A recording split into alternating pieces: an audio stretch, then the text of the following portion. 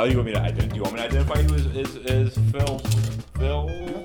Why would we care? Why would anybody care? Yeah, we just said it, so I don't think you care. Yeah. So are you Phil Blank? Sure. Raconteur? Librarian? Used to be a librarian. Artist? Artiste. Musician? Yes. Father? Yes, all that. Husband? Yes. If you didn't like it, you shouldn't have put a ring on it. My favorite camper. That's right. So I'm going to tell you the story that I was trying to tell you.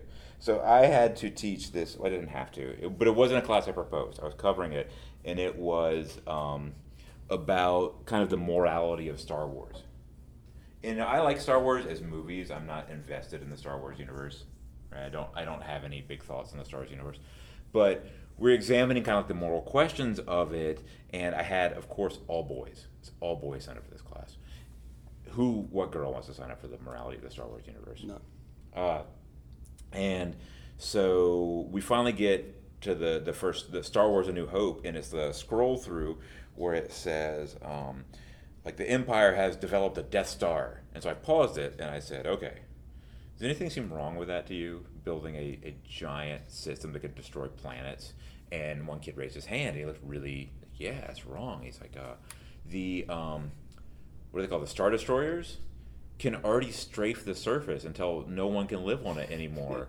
So it's really a waste of an investment to build a Death Star when you can already strafe the surface and kill everybody. Isn't that wrong? Not wrong. And I said, well, okay, yeah, that's one viewpoint that I hadn't thought of, but is there anything else that seems wrong? And one kid gets really excited. He raises his hand. Okay, yes. And he says, well, it's a huge investment of tax dollars. Like, everyone's taxes would go up to finance the Death Star. He said, but it would create jobs. Full employment. Germany, 1935. And so, yeah. So I was, like, horrified by this. But this is in reference to another class we were just looking at. They were all in this class where they're creating alien civilizations. And all their alien civilizations were, like, genociding each other in there, where they're like, okay, we do not like the Trade Commission, and so we are going to destroy your home planet. But it's okay because you are all a race of insectoids. Yeah, that's interesting. Why did they go to that? Exactly. That's my question. Yeah. So that turned into me giving them a 15-minute harangue on a vivid description of Hiroshima and Nagasaki and the firebombing of Tokyo. And saying, do you actually know what it looks like to, like, bomb something? It's a cliche. I don't know if it's true, but several people have told me that this generation of kids is more numb about things. They don't get fazed by huge things. There's not an emotional. There's no the humanity kind of reactions to stuff. They just because society itself is so fucked up that they are used to it. I don't know. It's a mystery to me. I know that you have a son. I have a son. I do. Do you let them watch movies that are a little bit above their age range? Yes. Totally. Everyone does. Yep. If it says, like, okay to watch when you're 13 and you have a 7-year-old, you're like, it's probably fine. Yeah.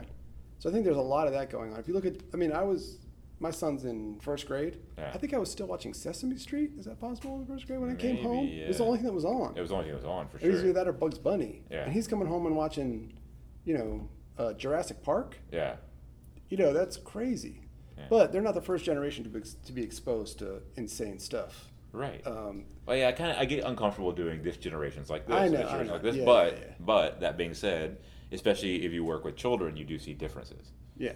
I've heard, what David was saying the other day. He thinks, and I hate to blame things on video games, but maybe if you're playing video games, a lot of the resolution in those games or the solutions are kind of eradicating a race, quote unquote, right, or a people. Sure. Yeah. Which is kind of freaky to me. It was also kind of freaky that they're doing alien civilizations and all of their planets only had one, again, air quotes, race. Right. Yeah, that's a long-standing science fiction trope, that one planet, one race. It's very weird. And, yeah, it's totally weird. I mean, even the idea of a race, we were talking about this before, like in the Hobbit universe. Yeah. Where's the half-elf, half-orcs? Right. Like, and I think in that, if memory serves, like, the one people that do have a cross-racial love affair, they end up dying tragically or something. Right, well, because the elf has to give up eternal life to marry a human. Right. So it's like, those kind of things don't work. Yeah. And for a young boy, it's very easy to understand the world racially. It gives them a handle on what is a total wild chaos of different varieties. Yeah, I think that's why it's appealing to libertarians because in the young boy mindset. Yeah, just keep it theoretical. Don't worry about reality. In theory, all that racial stuff works out perfectly. Well, I heard I can't remember his name. He's a PhD in Southern California, and he was talking about trying to explain like how science got racialized. And he's like, scientifically, the argument for race doesn't make sense, but once you have it make sense in your brain, science starts falling in line to it. Sure. Like you start looking for it, and so when you're saying, well, we understand this genetic population to be that, you start not using the language of like kind of populations, but of does this match up to racial groups, because that becomes the ideology. Yeah, I mean the classic thing is that the race is biological, the way people use it, and there is no actual biological markers for it. However, ethnicity, which is probably what most people mean, is culture and some subjective racial markers. Right. And those do mean things. And the big question in Southern culture and in other cultures is, what is ethnicity? How do we make sense of it? Right. How do we use it to make sense of our world? If we don't have ethnicity, then it seems we're all just thrown into a black hole of market forces and just capitalist dreck. Yeah. That's the default. But if you lean on ethnicity as some sort of way to make sense of the world, then you're in danger of getting all weird and white. Yeah. Or race, then the race stuff comes in, then what am I? And, in this country, people are white. They're not German Americans. Right. Yeah, I think that's true. So, we got started talking about that. The thing I wanted to talk to you about, you're the first Yankee to be on our show. Mm-hmm, mm-hmm. And I think we've thought that you should be the first Yankee to be on our show. All right. Because you're in an interesting situation. You are a Yankee who both loves and has serious issues with the South, but also chose to live here. Yes, I hate both the South and the North. I have loved the South in the past, although that is fading rapidly. Is this a political thing? Is this a cultural thing? Is this something that's just happened to you? It's longer than the recent cultural phenomenon. It's been going on a while. I mean, I also married into the South, the deep South. Yeah. I mean, rural Mississippi. And yeah, everything that Yankees know about the South is completely utter bullshit. I mean, their fantasy of the South is completely wrong. At the same time, yeah, weird stuff happens in the South that, sometimes the stereotypes line up just right, and it's totally terrifying. Where to start? How to get specific? Well, can I ask you this? Yeah. So I'm just curious. We talk about this all the time. So we are starting out with the basic assumption. We're begging the question that there is a South, right? And I don't know if I agree with that. Okay, we're just assuming it for the basis of this. But the kind of thing we keep finding out is that those borders extend and fluctuate a lot. So, Southern Florida isn't really the South, right? Right. Do you think so? No. And once you get past Houston, Austin doesn't really feel like the South to me. Well, sometimes a little bit, but if you get out hill country, it doesn't so much. It's the West, kind of. And then Ohio, rural Ohio can feel very much like the South. Rural Illinois is very much like the South. So I'll tell you, here's my shtick on that. Okay, that's what I want to hear. So I think the South is a place, but it's also a time. And this gets me in a little bit of trouble because a lot of times in academic circles, in well-meaning liberal academic circles, they're trying to say, the New South, right. It now has Cambodians in it or something. Right. That's totally true. I'm totally pro-Cambodia. But you're pro-Khmer Rouge. What makes the South interesting and the culture of the South that's sort of defined a way to be for so many people, is the confluence of pre-industrial traditions with industrial traditions. And those happened at a certain time. And that's where Elvis comes from. That's where Bill Monroe comes from. That's where a lot of the Southern ways of figuring out how to be a modern person come from. So that happened all over the world. But in America, it happened more in the South. And it happened in interesting ways more in the South because you had stronger pre-industrial traditions. Okay, such as agriculture. And so the negotiation there was more interesting. Bill Monroe plays in a modern way. He's got verses and choruses and harmonies, but he's also playing with a pre-industrial strength. He can scream the hell out of a lyric if he wants to. He's bashing the mandolin with a pick, whereas up north they're playing very polite, cocktail jazz. So I think that culture is what I think of as the South. Mm-hmm. And it will change through time, but only in how we reinterpret that and how we make use of that. So right now, the South, what it really is just a bunch of country clubbers sitting in their air-conditioned cabs while Mexicans outside are doing all the work. And then they're still trying to lean on that culture for, because their great-great-granddaddy once had to eat a potato for lunch that wasn't cooked. That becomes their identity. But it's all bullshit now. They're just as suburban as everybody else. Right. I mean, they've been so for 15, 20 years. That Southern culture still is interesting to me. You can listen to it and still hear the friction between those two huge anthropological forces. Yeah, well, so you are interested in bluegrass music and play bluegrass And all music. kinds of Southern music. All kinds yes. of Southern music. But one of the things that's really interesting to me about bluegrass music is I think people sometimes think it's older than it is. Kind of like reggae sure, music, sure. right? Like reggae music is relatively recent. It Yeah. seems older. I mean, I think ska comes before reggae, right? And it seems Yeah. just like it's the other way around.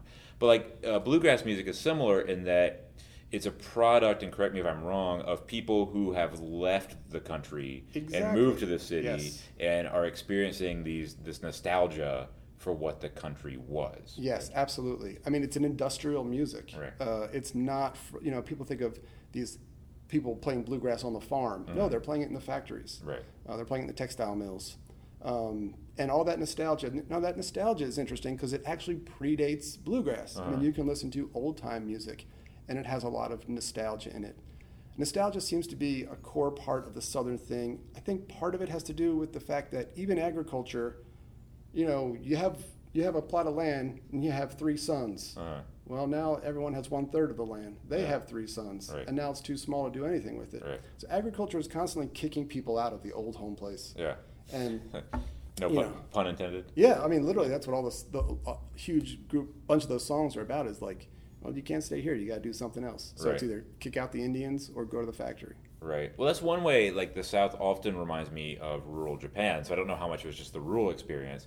Because, over the last 40, 50 years, Japan has been rapidly urbanizing.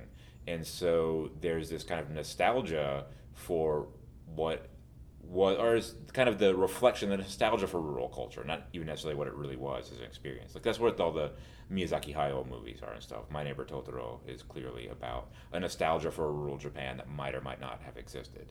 Now, I kind of feel it's that way when I listen to bluegrass. Yeah, and here's where I differ from the well-meaning academics is I like that nostalgia. I like the imagination of a romanticized past. I mean, right now in academic circles that's like verboten strictly. Is it? Yeah, I mean, anytime you try to vaguely talk about the past, they'll just counter you with, you're just essentializing it, you're romanticizing it.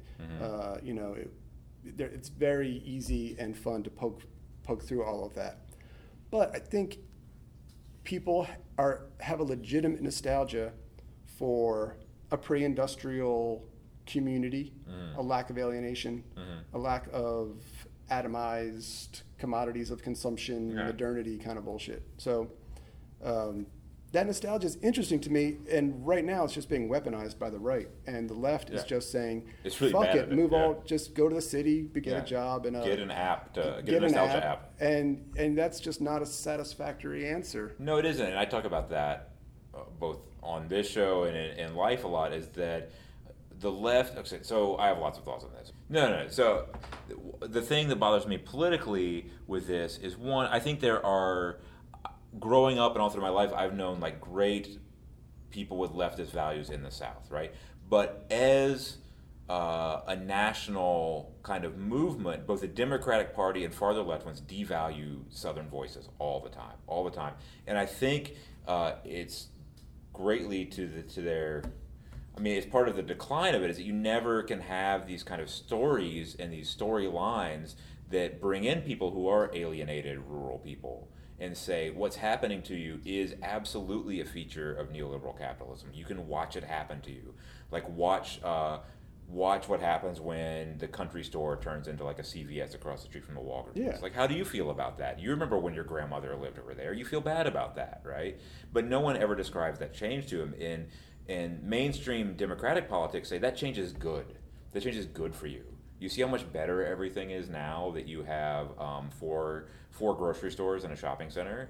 But it's not better. People feel and understand that it's not better for them. Yeah, I mean, there's really no room for their imagination, and so their imagination goes fucking toxic.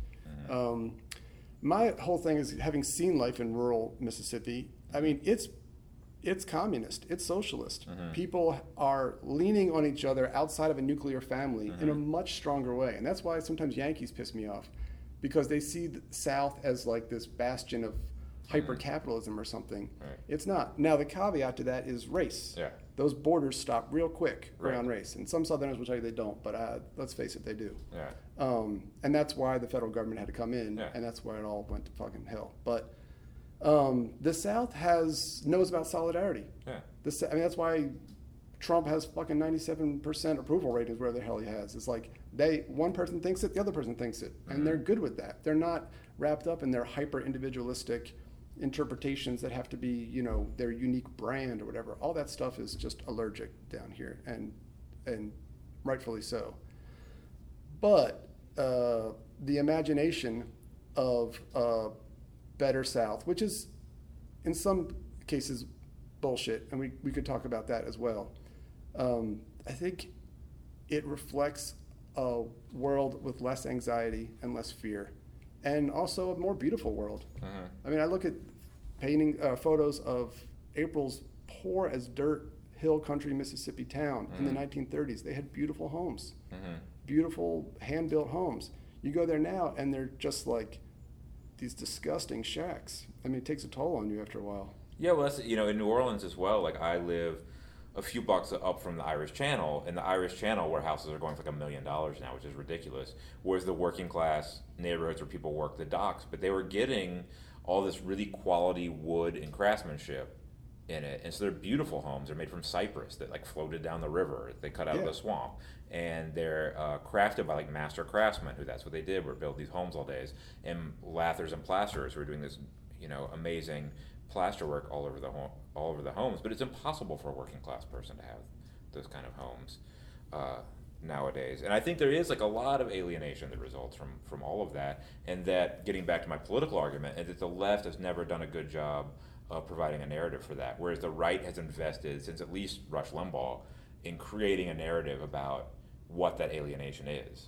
Right? It's not a material alienation. It's not the economic system that's doing to you. It's these kind of racial things and these culture war things that are taking that feeling away from you. It's that you can't pray in your school. It's not that you remember having a certain degree of freedom and a certain degree of like solidarity amongst your community. It's that you were able to pray in the classroom, right, or something like that. Yeah, I mean, here's a few things I think about. In rural North Carolina, not far from where we are right now, there's a group. It's like half hippies, half serious country old timers that fix their own roads. Yeah.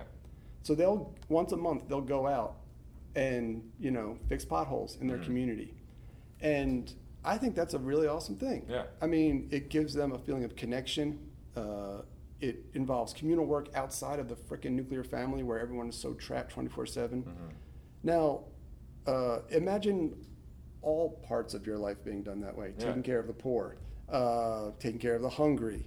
You know, and the right has this fantasy of that kind of thing happening through the fucking church, which, you know, has a way of segregating the races effectively, which is what they want.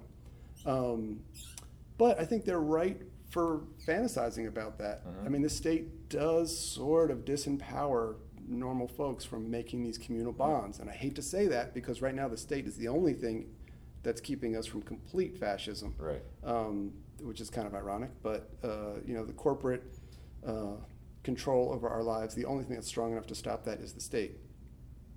However, if you're a Southerner, all that meaning and community is felt as a lack.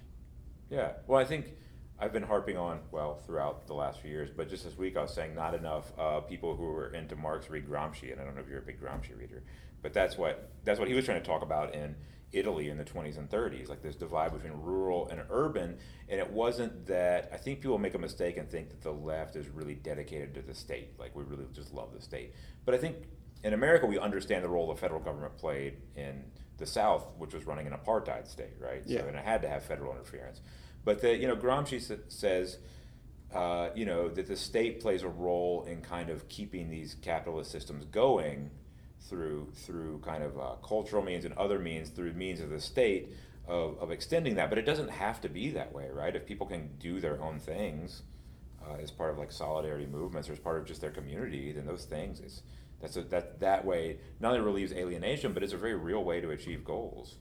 Yeah, I sympathize with them, and then I get creeped out by them when when they go off on some kind of racial purity thing or some kind of weird thing. So it's not resolved in my own head, except that looking at Southerners, I can see, it's just like you drive 20 minutes to get to the Walmart, and then that's an uplifting experience, and then you drive back, and that's the extent of the time. And maybe you go to church, or you hang out at a gas station, and that's it. I mean, that's outside of the nuclear family, that's your life, so. Well, how is that? So this is what I'm curious about. So I have never lived in the North, but I didn't ever think about this divide between North and South, I think, until I can remember the first time I heard of the South as a thing. I can still remember that. I remember I was watching like the Today Show or something, maybe junior high, maybe high school, and they were in like Memphis, and there was like a paddle wheeler going down the Mississippi River, and the anchor was really excited, saying, "This is the first time I've been in the South." I'm like, I don't know, what does that mean? Like I've been lots of places. I never thought that I was crossing a border. You know what I mean? I'd never thought of it that way. So I'm curious about this. So what is it? So you're from near Philadelphia. Yeah, suburbs. Is there anything I could point to and say this is different? Like I don't know what that is. Yeah, first thing comes to mind is the whole politeness thing. And it took me a long time to realize just how bullshit all the Southern politeness was and how much it masked deeply violent, aggressive tendencies. And I think there's an exception to this, but keep going. And the Southern people's inability to negotiate those tendencies. But in the North, people don't give a shit. And it's a great relief once you can see it that way. I mean, the thing is, if you ask someone for directions, which is like the classic thing, they'll give them to you in the North. No one's, that kind of cliche of, hey, fuck off, Southerner. That's bullshit. That's just insecure Southern people coming up who someone got their order wrong at the Cracker Barrel in Times Square. And Eli Manning's Cracker Barrel. Right, and they got all pissed off. No, people are just as nice that way, but there's a stronger sense of boundaries that people have just in general, just like they do in just about any urban area. I mean, you go to Paris, you go to Tokyo, you go to just about anywhere. I imagine it's, you just can't have boundaryless lives in places like that. Maybe Tokyo's different. I don't know. No, Tokyo's bad. But that, in a way, that's very freeing, because you don't have to do that fake, polite thing.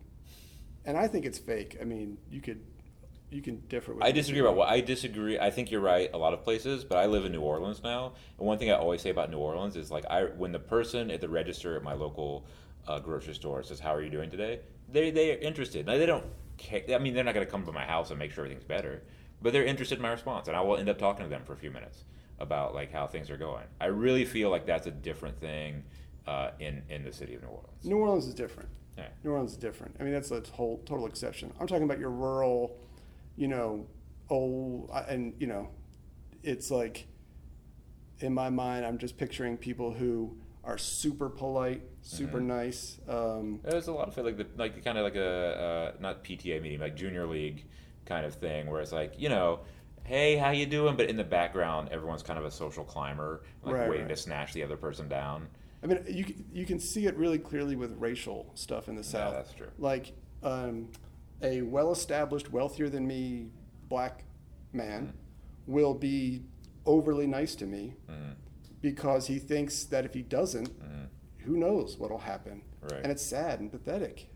It doesn't feel like a good situation. And I also see white people being super polite to black people as a way of being like, well, if you do something wrong to me, I'll have no blame. It all seems like very manipulative and coded, and it's all coded. Well, that's one of the you were kind of talking about racism earlier. That's one of the things that really frustrates me about a lot. Well, this probably isn't just Southerners, but a lot of people like I grew up with who pride themselves on not being racist. But all they mean by that is that I'm polite to black people. Right. Exactly. And that's all that they mean. That's the extent of it. Was your pool open to black people when you were a kid in 1980? No. Right. Did you ever think about that? No. Right. But I'm polite. When they're bagging my groceries, I'm polite. Right. But yeah. And now what we're seeing is that anytime actual change is proposed, real change, the South goes batshit crazy. Yeah, and it's not even just that people start becoming impolite, it's that the whole mask is taken off and it's like homicidal. Yeah. Or absolutely. genocidal. Absolutely. Absolutely. I mean, they would rather extinguish a race than suffer the tiniest bit of quality of life diminishing, or less, not even quality of life, but any possible threat to their status just drives them crazy. Yeah, and it's really weird to watch. It's weird to watch it happen from the inside, I guess I feel like. Because I often kind of jokingly say I'm an undercover white person, because I find that other white people will say horrible homicidal things to me and not think that I'm going to tell people that, or say this was said. Yeah. But I mean, it's insane. It's insane what you see, and people I don't think they even think of it in those terms. I don't know how they think of it, but I think they think there's a natural order to things, and that they're very invested in not having that natural order upset. My grandma was deeply racist. I mean, N-word racist. And she was Jewish and grew up in Baltimore. Is that the South or not? That's a hard one, because Baltimore was the leading slave trading port. And Baltimore is a strange case, I think. Yeah. But she was profoundly racist. And she would always go on to us about, you have to marry a Jewish person. You have to marry a Jewish person. And for a long time, I thought, well, it's just racist grandma. And I still think she was a vicious racist. I see it a little differently in that, even though I think that's horribly racist, I understand that what she was saying is the value that you have is not just to you and your family, it's to your community. And she could only understand community in racial terms, in ethnic terms. That's very much a product of that time and place, right? Yeah, absolutely. That's not an excuse, but that just is. Yes. That's the way people thought. Yes. And so her saying you have to marry a Jewish person meant you have to belong to this community. In a way, you could read it as your life extends beyond the nuclear family, which I'm obsessed with these days, and it belongs to something greater. And that greater thing is not the United States of America, it's to some Jewish community, because she didn't trust the United States of America. Why not? Yeah, why not's a good question. I think it's because even though they liked it and they were patriotic more so than I am, they had an old world distrust of others. And Others is a good term, though. Others. Yeah. So I understand it's not just, she didn't think that, Christian people were necessarily dumber or this. Actually, she did. But it wasn't like some sort of biological argument she had. It was this weird communal argument. Now, as a species, we're either going to get past that, or it's all going to be apartheid states all over the world. Pick your, I'm not ready to move to Israel where, if you're not Jewish, you're punished as a second-class citizen. Fuck that. Yeah. I've made my choice. I do not want to live in that. I don't think most people want to live in that. Maybe I'm wrong. But we're at a stage now where it's pick one or the other. Right. Yeah, it's weird. And we're talking kind of about how that kind of interrupts other kind of Southern tendencies towards solidarity and stuff. Because, I know where I'm from in Florida, at least hearing my grandmother describe it, if she was growing up in the 20s and 30s, it was very much communal. It was very much kind of solidarity. She talks about making it through the Depression because everyone fished and everyone had a garden, and so the Depression didn't hit them nearly as hard, and they all were working together. And you can see, I've looked at the voting records, they're voting FDR New Deal, all the way through until you have the integration crisis, and then all the politics go right wing. And you can pinpoint that, and I don't think there's any real argument you can make that it was maybe they were making better economic arguments there. It's not. It's something racial happens, and so the racial aspect of it destroys all of Southern culture, but all the Southern political leanings as well, because you can't, if that solidarity involves racial solidarity, it's not going to happen. Yeah. Which is crazy. Yeah, it's crazy. And there's an old saying which I've always made sense of this. I don't think the North is better. Maybe you know this one. It's in the South, they, meaning the white folks, don't care how close you are. They just don't want you to get too big. And in the North, they don't care how big you are. They just don't want you to get too close. I think it's made a lot of sense out of my experience. I've seen a lot of racism up north. It's literally just as bad as the South, just a different variety. Yeah, I mean, I had a history professor who would make that argument. You know, you can even look like Strom Thurmond, who's having an affair with his African American housekeeper and a daughter with her, and still a segregationist, right? Yeah. It's all Yeah. it's pathological. Well, let me ask you this: so you're from Pennsylvania, all this stuff. So what made you interested in Southern culture in the first place? How did that happen? Yeah, I think I was. I think I was interested in. I mean, there's so many Jews who have made this move that it's sort of a cliche. I mean, I'm number 568 to take the ticket down south and play the banjo. I mean, all these bluegrass players, Yeah. half of them are Jewish. So what is it? I still haven't quite figured it out. It was that way in the old world too. For me personally, I just needed to get away from the schlockiness of the North. What I saw, as like a very ethnic situation. I remember driving, just to make it clear, I was driving in a road in Philadelphia and I looked over and there was just like this huge overweight man in a decaying car from like the 60s, and his back seat was just full of newspapers and his tires were low on air. And you go down south and everyone looks pretty good. I mean, they Where used were to. you? They used Where to. were Yeah, you? I don't know where the hell I was. I was in Chapel Hill. This was before the Walmarts came. Yeah, the South is just as disgusting in their own way. Although this is a complete aside, I'm going to let you finish. But we're now near Asheville, and there's a very strange thing I have when I come up here. So in Florida, there's a kind of like a pretty high level of general attractiveness amongst people. You're near the beach, right? In New Orleans, there are all sorts of different people, but there's a very high rate of just beautiful people, men, women, whatever. And I'm up here in like this area of like Appalachia, and it's strange because it doesn't seem to be the frequency of beautiful people. But then every once in a while, you're like, oh my lord, that person's like, it looks like they're like out of some kind of like Norse mythology. Like, where did this person come from? And they'll be like a batch of them. It's a very strange dynamic. Yeah, it is strange. And I haven't figured it out yet. And I've been trying to describe this to people for weeks, and I don't think my version of it makes sense. I think what it was is I saw pre-industrial culture as, I was a hippie, and I saw that in a classic old romantic way as some sort of alternative that was worth investigating. And you can't investigate it in the suburbs of Philadelphia. You can't? No, you can buy some records, and then after a while, you have to look elsewhere. See, I think that's what I don't get. I've never lived up north, so I think that's the part I'm kind of missing out on. I mean, the beauty of it is that it's completely ahistorical. You can do whatever the fuck you want. No one cares. You know what I mean? And that's why you get Lou Reed or something like that. Down here, it's it's totally different that way. People do care what you do. Like, I find myself having conversations with Southern people where I'm talking about something that interests me, and they're actually interested. Right. You know what I mean? Where in the North, people would just be like, who cares? Like, what you're saying has no bearing on my life. I could care less.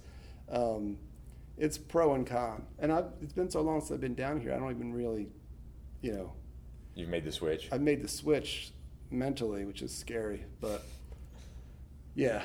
I mean, up there, it's just neoliberalist culture has won. Yeah. And I think a lot of the debates that we're having now politically were played out in the art world 20 years ago, 30 years ago. And that all took place in the North in those kind of circles. I have no idea about any of that. So. I mean, like the gender versus class, diversity versus class, and what is virtue, what isn't virtue, what kind of world do we want to build. That's a whole nother topic. Yeah. And the South is more innocent. I mean, when it comes to that stuff, I don't know what to say. All right. Well, so I'm going to do the big subject change here. So let's talk about music for a little bit. All right. You are very interested in lots of Southern music. Yeah, but I stopped playing it. You stopped playing? I stopped playing Southern music. I now play klezmer. Did you make like a conscious choice to stop playing Southern music? I kind of did. I mean, first, I married a Southerner Yeah. Who sang in her church. Yeah. And I heard her sing with people, and I realized I'll never do that. I mean, it's like... Well, you're married to a very good singer, so it's not... Yeah, but I've also seen... I was good enough at Southern music to be close to people who were really good, and they have the cultural value of a lot of that music, pre-industrial and industrial, is communal power. Mm. Bill Monroe was strong. His playing was strong. He wanted to knock you out with that mandolin. Southern vocal harmonies are powerful. What they're not is individual, subtle. They're not into humor at all. And I used to go to these fiddle conventions, and I was like, well, this fiddle tune is fun, but can we like improvise on it, or can we like shtick it up a little bit? And people looked at me like, no, it's not what we do. And then I started playing Jewish music, and it doesn't have that power thing. What it has is the quirky, the weird, the crookedness, the desire to improvise, do all of that. And so it wasn't a self-conscious decision, but I realized, some of my natural tendencies fit better with this music, and they make more sense. That makes sense. So this area that we're in now, so we're in Mars Hill, North Carolina. Does this have any link to musical history? Asheville, this whole area? I mean, Asheville does. Sure, there was a lot of recording sessions that happened in Asheville that were very important. Jimmy Rogers was up here. There was a bunch of other very important fiddlers. Yeah, I mean, Asheville was quite the toddling town back then. Yeah, I mean, it was a crossroads, and any crossroads had people that were interested in coming down and recording. Yeah, I know where we used to be up near Emory, Virginia, was like that was one of the epicenters, right? Yeah, that was like the Carter family kind of stuff. Yeah, and people are examining that history and rewriting it now all the time, because the mountains is the cliche of where people are playing fiddle music and stuff, because Appalachia has that sort of hold on the imagination of folks, and folks now and then. And that's where a lot of field recorders folks went down. But people are now saying, well, a lot more of it happened down in the Piedmont, like Chapel Hill. Yeah, a lot of that happened down there too. And even the old time music is all, nothing's pure. Even that was people playing old time music up in the mountains, listening to stuff on the radio that was recorded in New York City. So they're playing Tin Pan Alley songs. Right. It's hopelessly all syncretic and mixed up. But for sure, Appalachia, had really interesting, unique fiddle traditions and banjo traditions that worked, one of the things that was amazing about them was that white folks stole that stuff from black folks and created something that was a third thing, which was really interesting in its own right.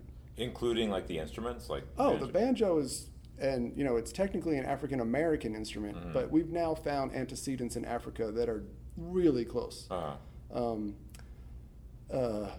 How white people play it is a little bit different than how black folks may have originally played it, but the essential syncopations, the essential quirkiness, the dissonant tones, a lot of that now comes straight from African music. Well, and did the African American version of that have any distinct musical traditions that went anywhere, like banjo and?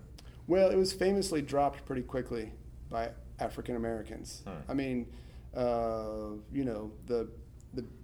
minstrel show, pretty much killed it. I know when you see a lot of the old original jazz band photographs, they have like a banjo player. Yes, that will probably be a tenor banjo. That's almost always a tenor banjo. Well, not picked in the same way. And they had tenor banjos in the minstrel shows too. But even those tenor banjos in jazz faded out pretty quickly. Yeah, right? you don't Part see of it it so was much because anymore. amplification. Right. You didn't need that much in the rhythm section. I play tenor banjo in the Clever Band. It's a beautiful instrument. I love it. Yeah, I mean, it took me a long time to figure this out because I also played Southern African American music, which is painful for people to look at. I never played it out, but I would play it for fun. I love it. But I can't even really play that much anymore because the history of the South has become imprinted in my consciousness in a way that I just can't even go there with it. It just all seems so sad. The alcoholic blues players that made incredible music, the degradation of their lives is now so apparent to me that I'll listen to it, but I can't stay there too long. Right. Well, because you playing it is, you do feel dishonest playing it? Yeah. I've always felt dishonest playing it, but I'll still play because it's fun to play and it's beautiful. But now it's just kind of, it gives me a bad feeling in my gut to play it too long. And I used to run into black folks in America who were good at guitar or other instruments, and I was like, well, what about blues? And they were never that interested. Just like a lot of Jewish folks aren't interested in klezmer, traditional Jewish music. They see it as like a debased form of their culture. Yeah. I never really understood that. I'm starting to see it in strange ways now. I mean, you can understand jazz a little bit as that. I mean, in the 20s and 30s, you have these incredible timbres in the music, grit and sliding notes and all of that. Really interesting. Blues music has all these amazing sounds and textures and stuff, and it's gritty, and the voices are gritty. And then 10 years go by, 5 years go by, and everything's crystal clean. Mm-hmm. The sound of jazz guitar just sounds so horrible to me, like modern jazz guitar. Really, like Wes Montgomery and that stuff, you know? Wes Montgomery's tolerable because the amplification technology hadn't evolved to completely make the sound. But I'm talking about your 6-string basses and your. I can't do Jaco. Yeah. I'm a bass player, and I still people say, "Oh, you need to listen to Jaco Pastorius." I'm like, I understand that he's amazing, but I don't want to listen to it. Like, it doesn't interest me. And the guitar sounds like Muzak to me. Right. It's so clean But it took me a long time to realize. But I think that cleanliness is a vision of the future. Uh-huh. Their music is trying not to hearken to the past. It's trying, just to talk about the past as little as it has to make it authentic, and then to paint this vision of a future. Right. Which is clean and classy, and a clean, classy future that we all want. Clean, classy future. I think we should end on a clean, classy future. Sounds good. Thank you, Phil. You're welcome. That's pretty professorial.